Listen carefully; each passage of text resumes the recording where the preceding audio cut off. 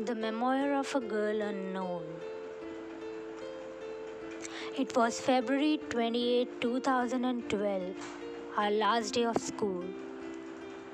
Those were the times when we all acted like fools.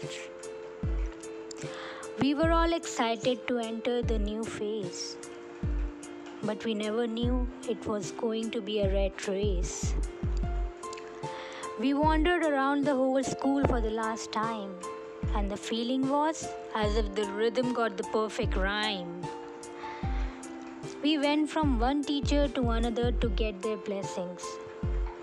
That was the first time when we forgot all their lashings. There was a mixed feeling, a lot of emotions. For a moment, we forgot about future promotions. We met teachers, juniors, peons, and workers as we all were ready in life to take a step further. Then came the time to say goodbyes, and everyone bid us farewell with teary eyes. We all came out through the school gate to take a new journey, but as everyone moved out, happened something funny. My classmate walked forward, some of them talking on phone, and as I was about to move, I felt my feet went stoned. And I saw my friends walking forward, leaving me behind.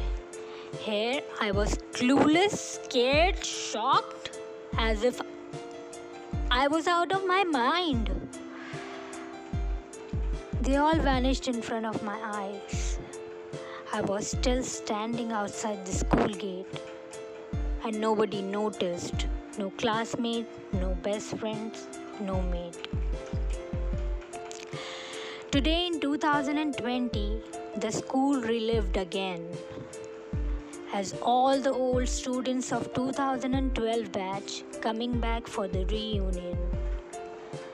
They entered the school gate taking no notice of me standing outside the school gate with stone feet. I can't blame them. Maybe they are no longer used to of bearing the scorching heat. I can see all of them meeting each other and teachers while boosting their achievements. And I'm looking at them with love and pride, unknown of the feeling of detachment. The reunion ends successfully and everyone started to go. And no one noticed me and remembered me as if I was their biggest foe. They once again vanished in front of my eyes.